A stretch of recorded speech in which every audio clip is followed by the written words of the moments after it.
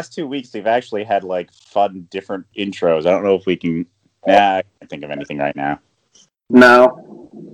I mean, we had the Liverpudlian accents, then we had Stinky Whistleteats. I mean, we could drag the intro out for like a minute, the way Marvel always does. Oh yeah. I don't even remember how the music goes. Whatever. Yeah. It's not memorable music either. It's a bad intro. Good lord. Anyway. Yeah. It kept getting longer and longer and longer until there was no intro at all when they did Infinity War, which was great. Right? Yeah. Just jump right in. There's our new and different intro right there. We just bitched about Marvel intros. That'd be hilarious if we just start the show that way. Right? Like, talking about what our intro is going to be. Right? We've reached the point in our show where we're actually critiquing our own intros. Yeah. Yeah, we're like meta on top of meta. Yeah. Okay. All right. Welcome to Two Broke Nerds, two friends talking about whatever they want.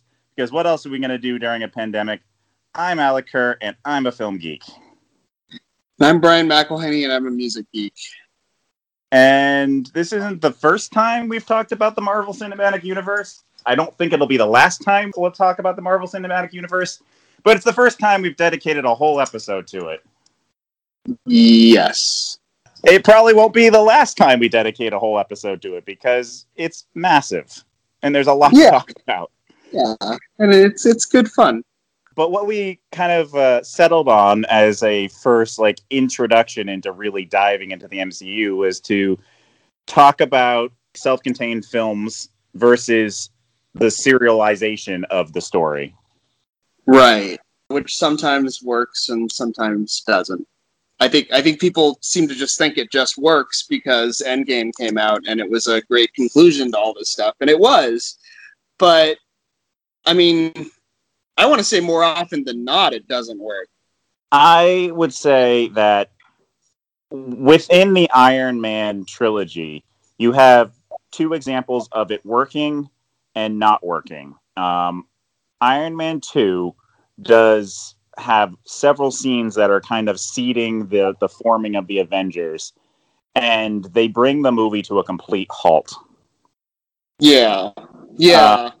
But Iron Man 3 does some really interesting character development with Tony Stark dealing with PTSD from the aftermath of the events in Avengers, and that PTSD moving forward becomes a major driving plot point for the building of Tony Stark's character, as well as things that will eventually lead to Infinity War.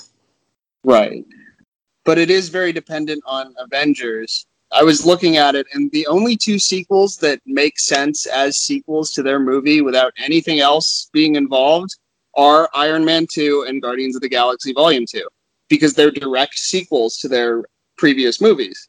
Like, the Iron Man trilogy as a whole doesn't make sense unless you put the first Avengers film in there. Captain America trilogy really does not make sense as a whole unless you throw in some Avengers movies and stuff. It's weird. The MCU is never going to have a trilogy like the Dark Knight trilogy or like Star Wars or any trilogy that makes sense as a story beginning to end, part 1, 2, 3, because of these massive team-ups that happen. And it's not like a comic book where they can just do these and then forget about them in the serialized stories, in the solo stories. Like, they have to reference them because that's just kind of I feel like it's just kind of the nature of the medium. You can't have a satisfying Avengers story the way the first Avengers film was such a satisfying story without having character development in that story. And then you can't then break off into solo movies and ignore that character development because it cheapens that film, and then it cheapens the film that's being made. So that's a little frustrating, I think, especially for people who are fans of certain characters and not other characters. I think the film that has the biggest problem with this, and we disagree on this a lot, is Captain America Civil War. It's functionally not a Captain America movie. You can't go into Infinity War and not see Captain America Civil War. Like, it can't work that way. And I think there were a lot of people that did do that and then were just completely confused in Infinity War because it's like they start off that movie with the Avengers broken up. And it's like, why are they broken up? If you didn't watch Civil War, you don't know. But it was advertised as a Captain America movie, and let's face it, Captain America is pretty damn boring. I mean, they did a good job with him in the movies and making him not boring. But as far as Avengers go, he's probably like last on my list of like wanting to go see a solo film about him until, the movies came out and they were actually really good. But just on face value, it's another Boy Scout character. And I will give the MCU a lot of credit in making Captain America way more interesting than just a Boy Scout character, and way more interesting than, like, I suppose the DC equivalent in terms of the Boy Scout is Superman, although they're not. But by making him have this conflict of morality and trying to come to terms with the fact that he was a soldier who always followed the orders, and now slowly transitioning into somebody who doesn't necessarily follow orders and tries to just follow his own heart and do what he believes is right. That is a very interesting conflict, and that makes the character compelling. Right. Yeah, I mean, he has a pretty great arc in the MCU, and it definitely made me more of a, I don't want to say Captain America fan of this version of Captain America. I still haven't read a Captain America comic. It hasn't inspired me to read a Captain America comic. But I guess I'm just annoyed that the Avengers hijacked his trilogy, because I think it was setting up to be probably the best trilogy in the MCU. It might still be, because all those movies are pretty sound. But it's just by the third movie, it's too much. It's way too much. It's a convoluted plot. The character development is pretty great in it, but it's just too much. It's just someone tacked an Avengers movie onto this Captain America movie, and it really should have just been a Captain America movie. And the seeds of it are in there. But the second you throw Tony Stark into it, and the second you throw Robert Downey Jr. into it, it's not a Captain America movie anymore. And yeah, like you said, I like Civil War quite a bit, and I think it does work dramatically and emotionally. But you are right; it is overly cluttered.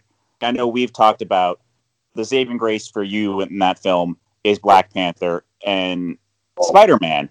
But as good as those Spider-Man scenes are, and as well written, as well acted as they are, you can pull them out of that movie, and it doesn't affect the movie at all. Right?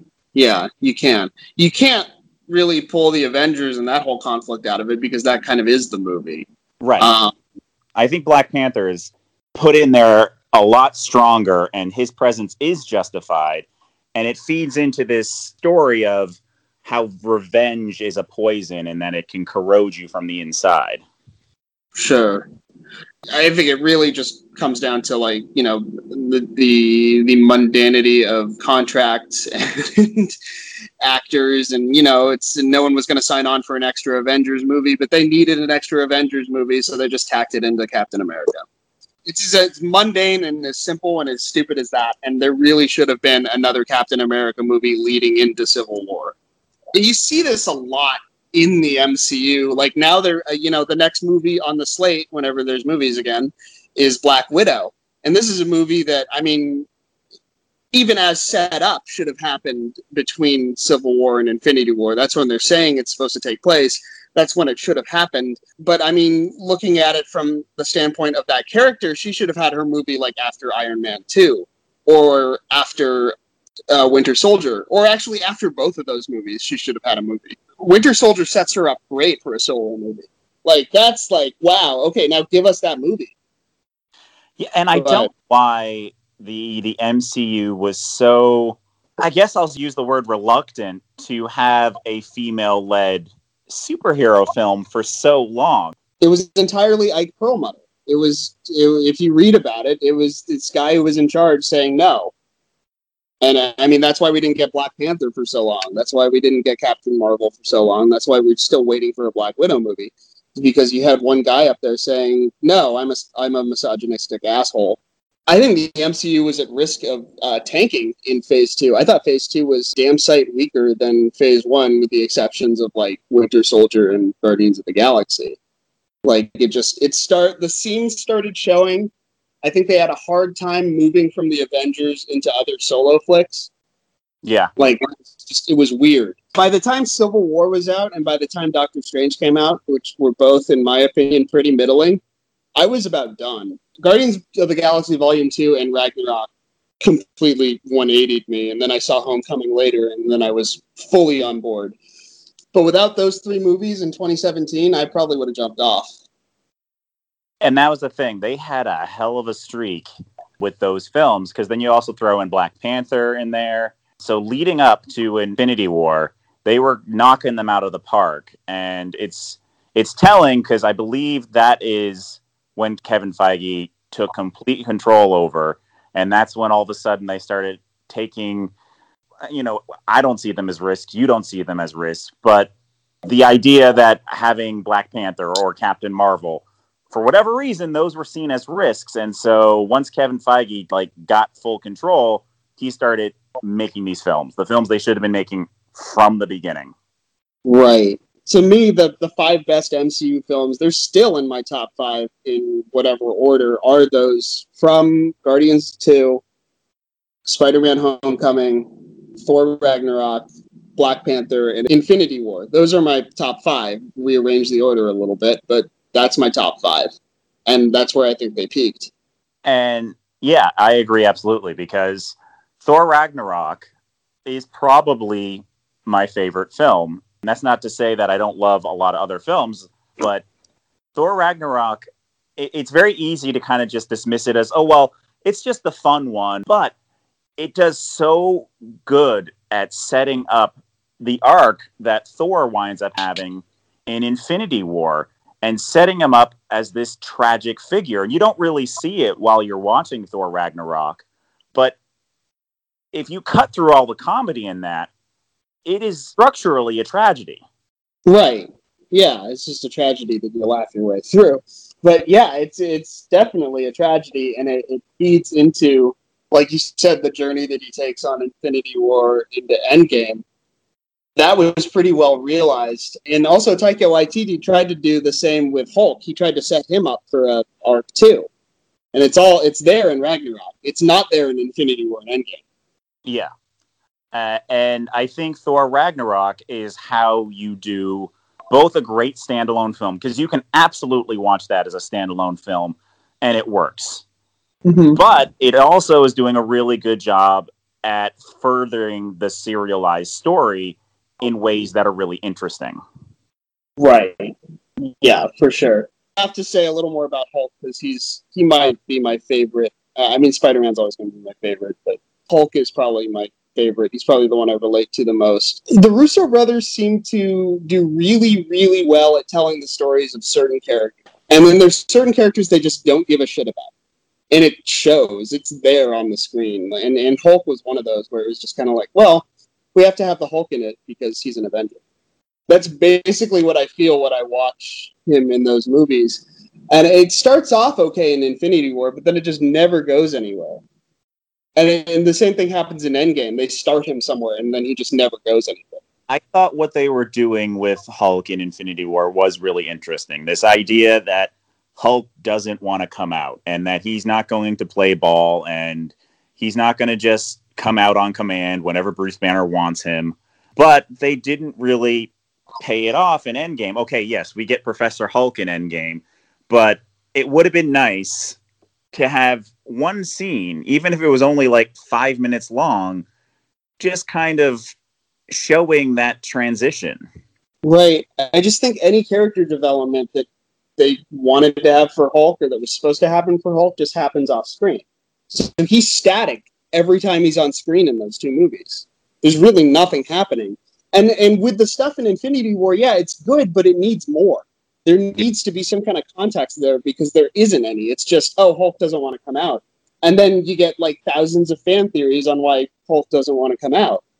And no one really knows. You can speculate why he didn't want to come out. There's a million reasons why he could have not wanted to come out, but they don't give you anything.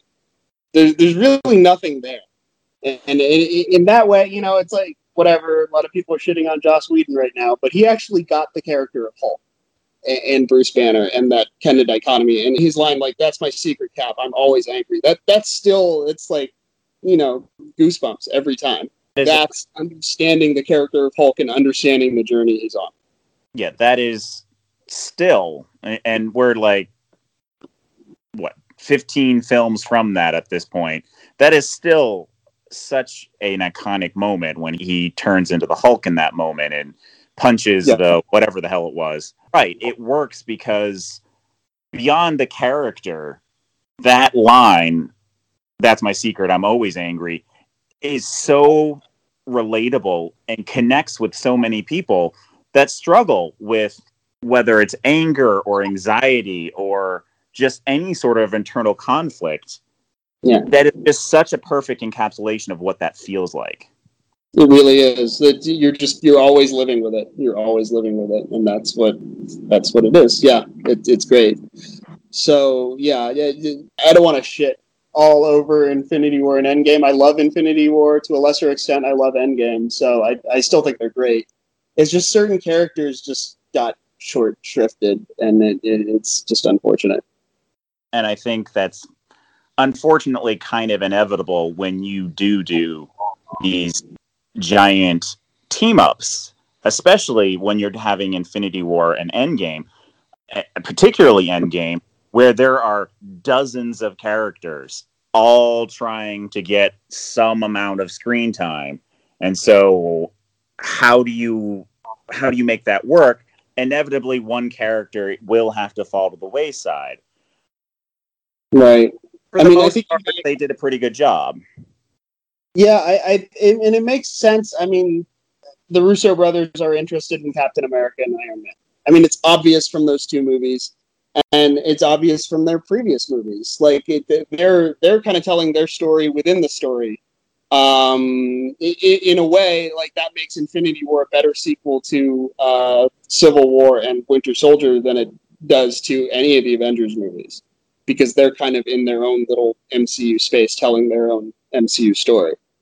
Right. They're the only filmmakers allowed to helm multiple films outside of Joss Whedon. They did 4 films. So they're the filmmakers that have been allowed to leave the most distinct stamp on the MCU outside of Joss Whedon and what's his fucking name? I can't remember right now. Well, a couple now, because you have James Gunn doing Guardians, and then John Watts has been Spider-Man the whole time.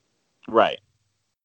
So, but yeah, they're the ones who have really like, and the writers. I can't remember their writers, but the writers, they wrote all 3 Captain America films: Infinity War, Endgame, and Thor: The Dark World, which no one would like to speak about because it's not very good. Yeah, their attempts to try to validate that movie throughout Infinity War and Endgame are just annoying. They're really annoying. Like the way they pull in the Dark World score. Never mind the fact that the score from the first Thor and Ragnarok are both miles beyond. Yep. And then they have to go back to the Dark World. Is that what it's called? The Dark World? I don't even know. I think they have to go back. They have to go back to that film. And granted, that's a pretty good scene. I like seeing Thor with his mom. That kind of gets me every time. But still, it is kind of this annoying, like, hey, it's not so bad. We wrote it. It's not that bad. It's like it's that bad, guys. It's really that bad. And unfortunately, it is a film that is technically important because it has an Infinity Stone in it. So they kind of had to go back to it, which is what is unfortunate. Yeah, it's such a shit movie, though. Oh my God. I mean, for a film talking about serialized storytelling, for a film that actually has one of the key plot points, one of the key MacGuffins, an Infinity Stone in it, it is so fucking boring. Yeah, I mean, that's what I'm talking about when I say, like, phase 2, you start to see the seams, like, really badly. And that's kind of a movie where it's like, okay, we're just treading water here. No one knows what to do with Thor, other than the fact that he needs another movie between now and the next Avengers movie. Like, oh my God, you guys. And thank the Lord for Taika Waititi for coming in and saving that character. Right. Like like Taika Waititi, it's as much as it has his personal stamp on it, it's also, I'm not a huge, I don't read tons of Thor comics either, but like that kind of captures the spirit of more like Thor's comics are really fucking weird, and that like captures that spirit. Yeah. It's like no one could figure out how to do that until they brought Taika in. Yeah, because I mean, when they first did it, they had Kenneth Branagh, and they were like, okay, we're going to go for this Shakespearean vibe, and that worked. But then it was like, okay, well, where do we go from there? And they kind of just repeated it again with the Dark World, and it was like, well, he kind of already advanced beyond this in the first Thor movie and continued in Avengers, and now you're just stalled. Yeah, it's like nobody bothered to try to advance it or to do anything more interesting. Although I'd be curious to see what Patty Jenkins had up her sleeve for a Thor film. Yeah, absolutely. Especially given what we saw with Wonder Woman. Yeah. So that was a loss. Edgar Wright was a loss too. Yeah. On Ant-Man. I mean, I like Ant-Man, and you can still see his fingerprints all over that movie. I like them all right. They're both kind of all right. They're both just kind of there for me. As much as I love Paul Rudd, and I love him basically in all of the movies, I think he's great as the character. It's just kind of, they're there. I should probably say this because like I said that the Dark World is terrible. I don't think any of the MCU movies are really terrible. Like at worst, the Dark World is boring, and that's about the worst you got. Yeah, it's still a well-acted movie. It's still a well-shot movie. There are some decent laughs in it, but it's a movie that's spinning its wheels. Yeah, it's really boring. I for the longest time, I saw it. I think I bootlegged it on online or whatever. And for whatever reason, it didn't have the subtitles for the Dark Elf character. So it was just whatever nonsense language they're speaking. And I was like thinking as I'm watching it, maybe this movie's better if I actually understand what they're saying. And then when I finally saw it on DVD and read the subtitles, I'm like, no, like I didn't need to read these. This doesn't add anything. No, you don't get any understanding of what the ether is or what that Infinity Stone does. Apparently, it was the Reality Stone. Why didn't they use that in any capacity in that film? That could have been interesting. Right. Yeah. It's. I kind of compare it to what I finally saw Attack of the Clones after I watched Revenge of the Sith, thinking, okay, well maybe the stuff that didn't make sense in Revenge of the Sith will make sense now. And like I literally spent 2 hours waiting for Attack of the Clones to start. And then all of a sudden the movie's over. I'm like, that was a movie?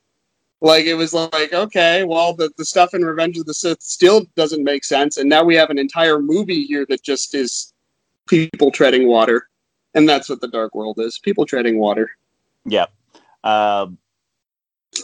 You've said, and I agree, that Guardians of the Galaxy was one of the saving graces of Phase 2. But even there, that film has scenes that show how not to do serialized storytelling. Because anytime there's a scene with Thanos in that movie and any discussion of Infinity Stones, the movie just stops in its tracks. Yeah. Guardians of the Galaxy, the first one, no one is going to praise that film for its plot. It's an entirely character-driven piece. The reason people love it so much, the reason I love it so much, is because the 5 Guardians of the Galaxy, the 5 main characters, are drawn so well, and they play off each other so well that you can basically put them in anything, and it would have been beloved because they're just great characters. It's like the definition of character-driven. Yeah, and even more so, that's true in Volume 2. And I know some people are like, oh, Volume 2 isn't as good, but it absolutely is not it's better. It's absolutely better because it doesn't have that issue of trying to seed in Thanos and seed in Infinity Stones. Like, it is just purely focused on these characters and really digging into them emotionally. and it is so freaking good. Yeah, I agree. I think it's the superior Guardians of the Galaxy film. Easily. And I think that is when the MCU is at its best, is when it's focused on characters. A lot of people I know will get hung up on the plots on movies and be like, oh, well, the plot isn't very good. I'm like, I don't care about the plot. As long as the characters are interesting, the plot could be about anything. It doesn't matter to me. And right. It's the whole there's maybe one or two or three or however many stories there are. They've all been told. It's how you tell it. It's the journey you get to get there. And a huge part of that is character. And that volume 2 has so much character and so much heart. That and Thor Ragnarok are the strongest films in terms of humor and emotion and character. And I don't think enough people really put them that high on the list because they are funny, silly films. So it's easier to be like, oh, well, Winter Soldier, man, it's such a deep, dark film. Like, well, it is, but there's not a lot of real depth to it. No. And it's still it's a great character piece for Captain America, which makes sense. It's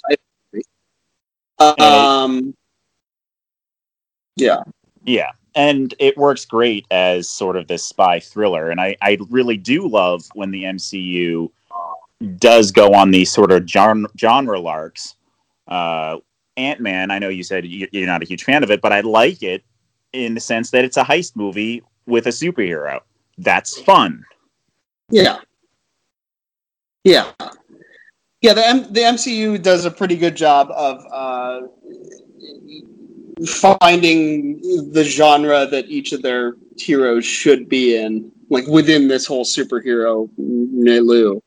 So you have Ant-Man films, which are heist films, and Captain America films, which are like these weird spy thrillers, and Iron Man, which is a little more techy, Guardians of the Galaxy, which is like pure space opera. Yeah. We should probably wrap up before we start talking for like another hour, like we did last week. But moving forward, I think it's going to start getting problematic because not only do you have to follow the films, but now we have all these series that are showing up on Disney Plus, and up to this point, the shows that had been on Netflix, like Daredevil and Jessica Jones, or the show that was on ABC, or the shows that were on ABC, Agent Carter and Agents of S.H.I.E.L.D., you didn't have to watch them to get the overarching story, and they were actually pretty self-contained series. Moving forward, I don't think that's going to be the case, and I think it's going to start feeling like homework for a lot of people. Right. I think what annoys me about all those series being announced, I think the big thing is I want to see these characters in their own films. And this feels like second-class citizen, second-tier character kind of relegating. And also, if you want to look at it this way, I'm not saying you necessarily should look at it this way, but for all the crowing Marvel does about diversity and inclusiveness in their films, all of their quote-unquote diverse characters, with the exception of, like, Shang-Chi, are getting shoved into series. Yeah. If you really want to look at it that way, like the new Black Captain America gets a TV series, not a film. The Middle Eastern female character gets a TV series, not a film. Meanwhile, all the white people get films. Right. Whatever. That might not be intentional. That's reading stuff into it. But it's I don't. I want a She-Hulk film. I want a Ms. Marvel film. I want a Moon Knight film. I don't really want to sit through a series of them. Right. And I just saw an article saying that, especially given what's been happening with the pandemic, that film could be dying, and with the rise of all these streaming services and binging, that television is starting to take over in terms of like quality. And so maybe there is going to be this transition over to series. But if you're not into watching series, then because you're not really into watching like TV series, then No. you kind of get lost. Yeah. Like serialized drama exhausts me. Just having to, I don't want to. Like the series that I've enjoyed, like say Firefly, which is a Joss Whedon series. Yes, it's telling one whole story, but it does kind of have these, it still functions more as a series where you can tune into any episode and get hints of the bigger story, but you're still telling a contained story within that episode. I can't stand television that asks me to come back every week to watch this ongoing story with like nothing inside it. It drives me nuts. I don't need my TV series to tell one big overarching story in a season. I prefer it didn't, actually, because I don't have the energy to do that. So yeah, and I do enjoy watching the series, but like I watched Supergirl. I didn't get invested in all of the other series because it's just too much and it's too exhausting. But the problem is they do tend to tell good, interesting, overarching stories. But the old format that a series in the US at least has to have 26 episodes, you wind up having filler episodes and you wind up stretching the plot for far too long when you could probably wind up telling the plot in like 12 episodes, which is usually what happens in a Netflix series or whatever streaming platform. They'll do a series in like 12 episodes and there'll be 12 really solid episodes. Sure. I mean, there's something to be said for that economy of scale for just, being forced to tell your story in a couple hours. It's good that these Marvel series are only going to be like whatever, 6 episodes or whatever. But even still, I think force them to make a 2-hour movie and you get something even better, I think. Yeah, and I do agree to an extent that, I would love to have a She-Hulk movie. But you could also, there's also a lot that could be explored with She-Hulk, especially since she's an attorney. So the idea of like a law show that just happens to star She-Hulk is kind of hilarious to me. I don't know if that's what they're doing, but that as a concept would be fucking hilarious. Yeah. I a courtroom series with She-Hulk. Yeah, I think you're right. I think it could be fun. I think these shows could be fun, but I think this is where I get off because I'm not gonna pay through Disney Plus unless they release these on DVD. I'm probably not gonna follow them. Again, it's too much work. It's a different ask. It's asking people to just sit down and plunk down money for one movie and just watch a movie is a lot different than asking them to subscribe to something where they have to pay for it monthly and then wait for episodes to come out. You're asking a lot more of your audience, and I'm not prepared to do it. So, and for people who are like fully invested and completely in for it, that's great. But there are a lot of people who are more casual viewers that maybe don't watch every film. Maybe they watch every other film. And if it's required viewing, that's a problem. If it's just like extra background content, that's fine. Like with the Loki series and the Winter Soldier series and the Winter Soldier and Falcon series and the Scarlet Witch series. If it's just background filler information, that's fine. But I do agree that not having a film for She-Hulk or Miss Marvel, it's a missed opportunity because not everyone's going to get Disney Plus, and it's a disservice to those characters to just throw them on Disney Plus. Right. I think most of those shows are actually a missed opportunity. The Falcon and Winter Soldier, especially because Captain America's films were pretty popular, and people want to finish. People want to see how that story continues, even without Steve Rogers in it. So I think that's a missed opportunity too. I think the Loki series, that makes sense because Loki's story arc is finished in the films, and that is just some side story. that makes sense. That's how those series should work, because that is just extra material that if you're a fan of Loki, you can watch. That makes sense. Or the Hawkeye series. If you want more Hawkeye, great, you have a Hawkeye series. But like for these major characters like Winter Soldier and Falcon, there's so much more demand for that as a film, I think. Yeah. Oh my god, who wants more of that? Fucking, I hate Hawkeye. I hate him so much. He should have died in Endgame. He should have died. And I actually liked him in Ultron, but I just feel like they dropped the ball with him. And by the time they picked up the ball with him again, it was like, I don't care anymore. And this guy he's just an asshole. And he becomes even more of an asshole in Endgame. And it's just like, oh my god, just kill him. He sucks. He sucks. And then, of course, he lives. So, great. Yeah, I like Hawkeye fine. It's probably because I like Jeremy Renner. And he does a lot to sell the character. But I've read some Hawkeye, and he's much more interesting in the comic books. Especially because I believe in his current iteration, he's blind, which makes him a much more sympathetic and interesting character.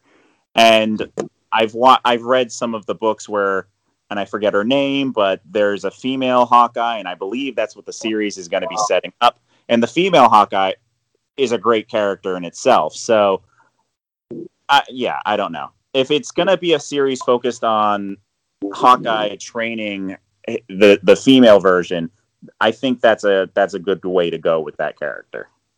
Yeah, I guess. I think he's actually deaf in the comics. I'm not sure, though. That's what it is. Yeah, he's deaf, not blind. He's deaf. Yeah. Either way, it makes the character more... Yeah.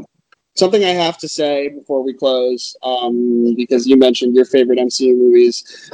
Spider-Man Homecoming is my favorite. Will always be my favorite, just because I love Spider-Man. And I love this version of Spider-Man in particular.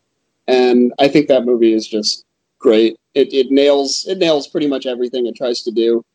And Michael Keaton. So, yeah. Yeah, and Michael Keaton, easily one of the best villains. And it's not even like he's super powered or anything, but that scene in the freaking car is so fucking good. And the reveal, oh my fucking god, the reveal is so pitch perfect. Oh yeah. Yeah. So good. It's good old Spider-Man.